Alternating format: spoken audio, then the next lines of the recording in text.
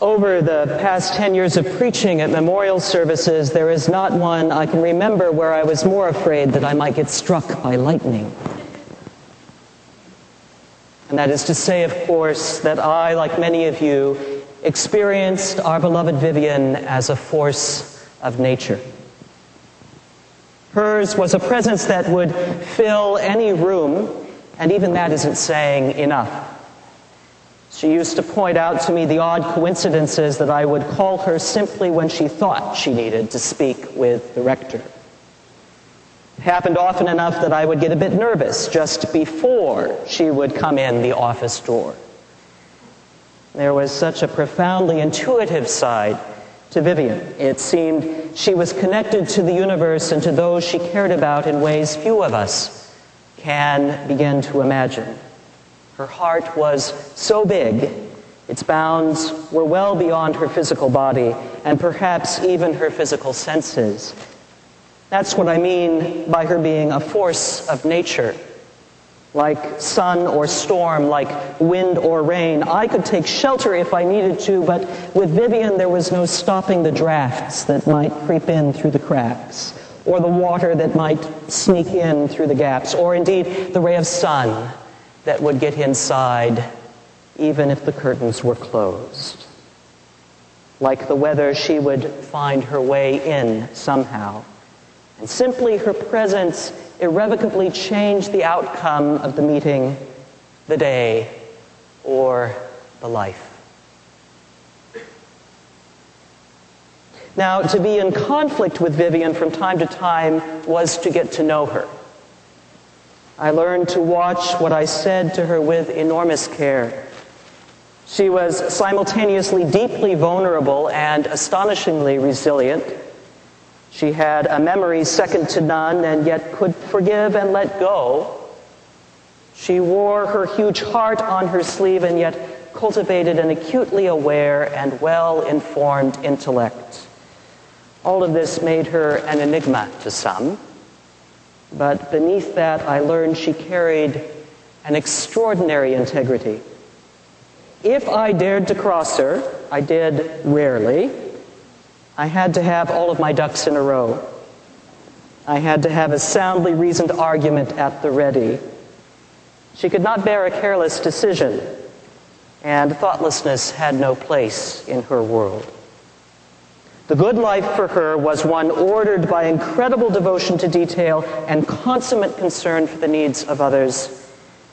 It was in the storming and the reconciling that she got to know the people she cared so deeply about. And it's how many of us got to know our beloved Vivian. Even as I prepared for this service this week, from the bulletins to the personnel, from the liturgy of her beloved Book of Common Prayer to this sermon, her presence was still palpable. It is just as Canon Henry Scott Holland penned early in the last century, that death for Vivian is nothing at all. She has only slipped away into the next room. She is very close at hand, watching devotedly over her loving husband, her children, her grandchildren, her wider family, her parish, her beloved cottage in Cwmhé, her parish away from home, Bath Abbey, and all the souls she encountered, helped, loved, and struggled with on several continents these past 73 years. Perhaps the heavenly room she now inhabits is indeed only right through the next door.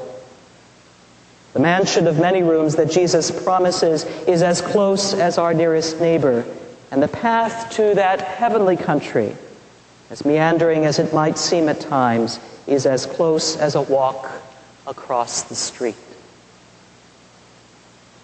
I half expect to conclude this service and visit with her during the reception, to open my email this afternoon and see waiting for me one of her vividly detailed accounts of today's adventures.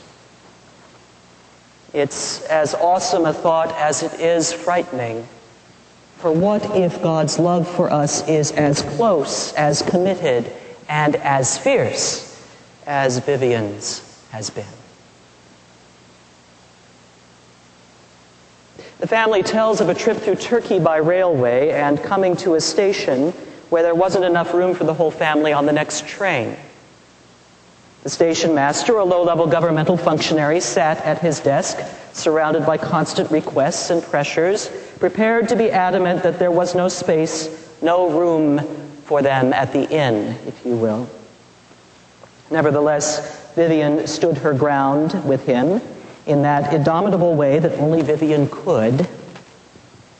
No one to this day quite knows how the conversation unfolded, but before the scheduled departure, another carriage was found and joined to the train, and the Gere clan soon found themselves in a car that they could enjoy all to themselves for the next stage of the journey. One wonders what would have happened had Vivian been with Joseph and Mary on their way to Bethlehem. Now suppose for a moment that this is precisely what Jesus means when he says to Thomas's uncertainty in today's gospel, "I am the way and the truth and the life." That he would stand like Vivian and insist on a new car being attached, a new room being added, a space made for each of us. If you can imagine that, then you begin to understand, as I grew to understand, the profound faith that undergirded, motivated, and empowered every loving act that Vivian undertook in this life. No stitches would be dropped for a knitted sweater, not one detail overlooked in a needlepoint or hem, not one ingredient left unintended, not one word left unnoticed, nor one tiny detail would escape her vigorous, tireless gaze and influence. That kind of ethic, that monumental sort of faithful integrity, as unnerving as it could be from time to time, and indeed it was rooted ultimately and deeply in God. Vivian, who adored her ministry among us as a healer and a bearer of the sacraments, who took on every emotional upset in the parish with her huge heart as though it were her own, loved most deeply another passage of John, one that she read frequently to those she visited with communion. "Abide in me as I in you. As the branch cannot bear fruit unless it abides in the vine, neither can you unless you abide in me." For someone who had lived as a foreigner in several lands, who moved her family and household several times, and who confronted and grew through the loneliness that comes with being an outsider, abiding had a special meaning for Vivian. These latter days, as we prayed, laughed, shared tea, and broke bread together as fellow pilgrims on a journey, I learned that Vivian, through all her travels with her beloved Peter for over 50 years, through all the ups and downs of this community and the family she cherished, had taken into the deep places of her soul one of the great riddles of a faithful life: how to abide while being on a journey. Jesus, in the same gospel, and sometimes it seems in the same breath, talks about life in God as abiding. That is, to live fully in and among. And yet he also talks about that life and faith as dynamic and never restful, a way to navigate the vicissitudes of a transitory existence, to undertake a journey that has no arrival point, where it is the journey itself that matters most as we work out our salvation with fear and trembling in the light of God's abiding love. Vivian abode in every place she found herself, through every journey, with every soul, and at all times in her beloved Christ. And yet, there was room to take us all along for the ride with her. What astonishing witness to God's grace she leaves with us in this way. What witness for us to carry forward each in our own way. I can now almost hear her in the next room, helping set out the feast, attending to the details of preparing the rooms, taking in each moment with every fiber of her being, looking forward to the day when we too will cross the threshold to join her. Surely she will be there, waiting to eagerly embrace us with the saints in light.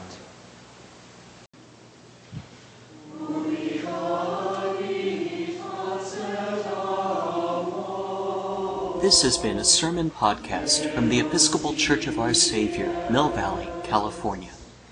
We are a growing, welcoming community for those seeking to deepen their relationship with God and to journey in faith with God's people through the breaking of bread and in service to others in Christ's name.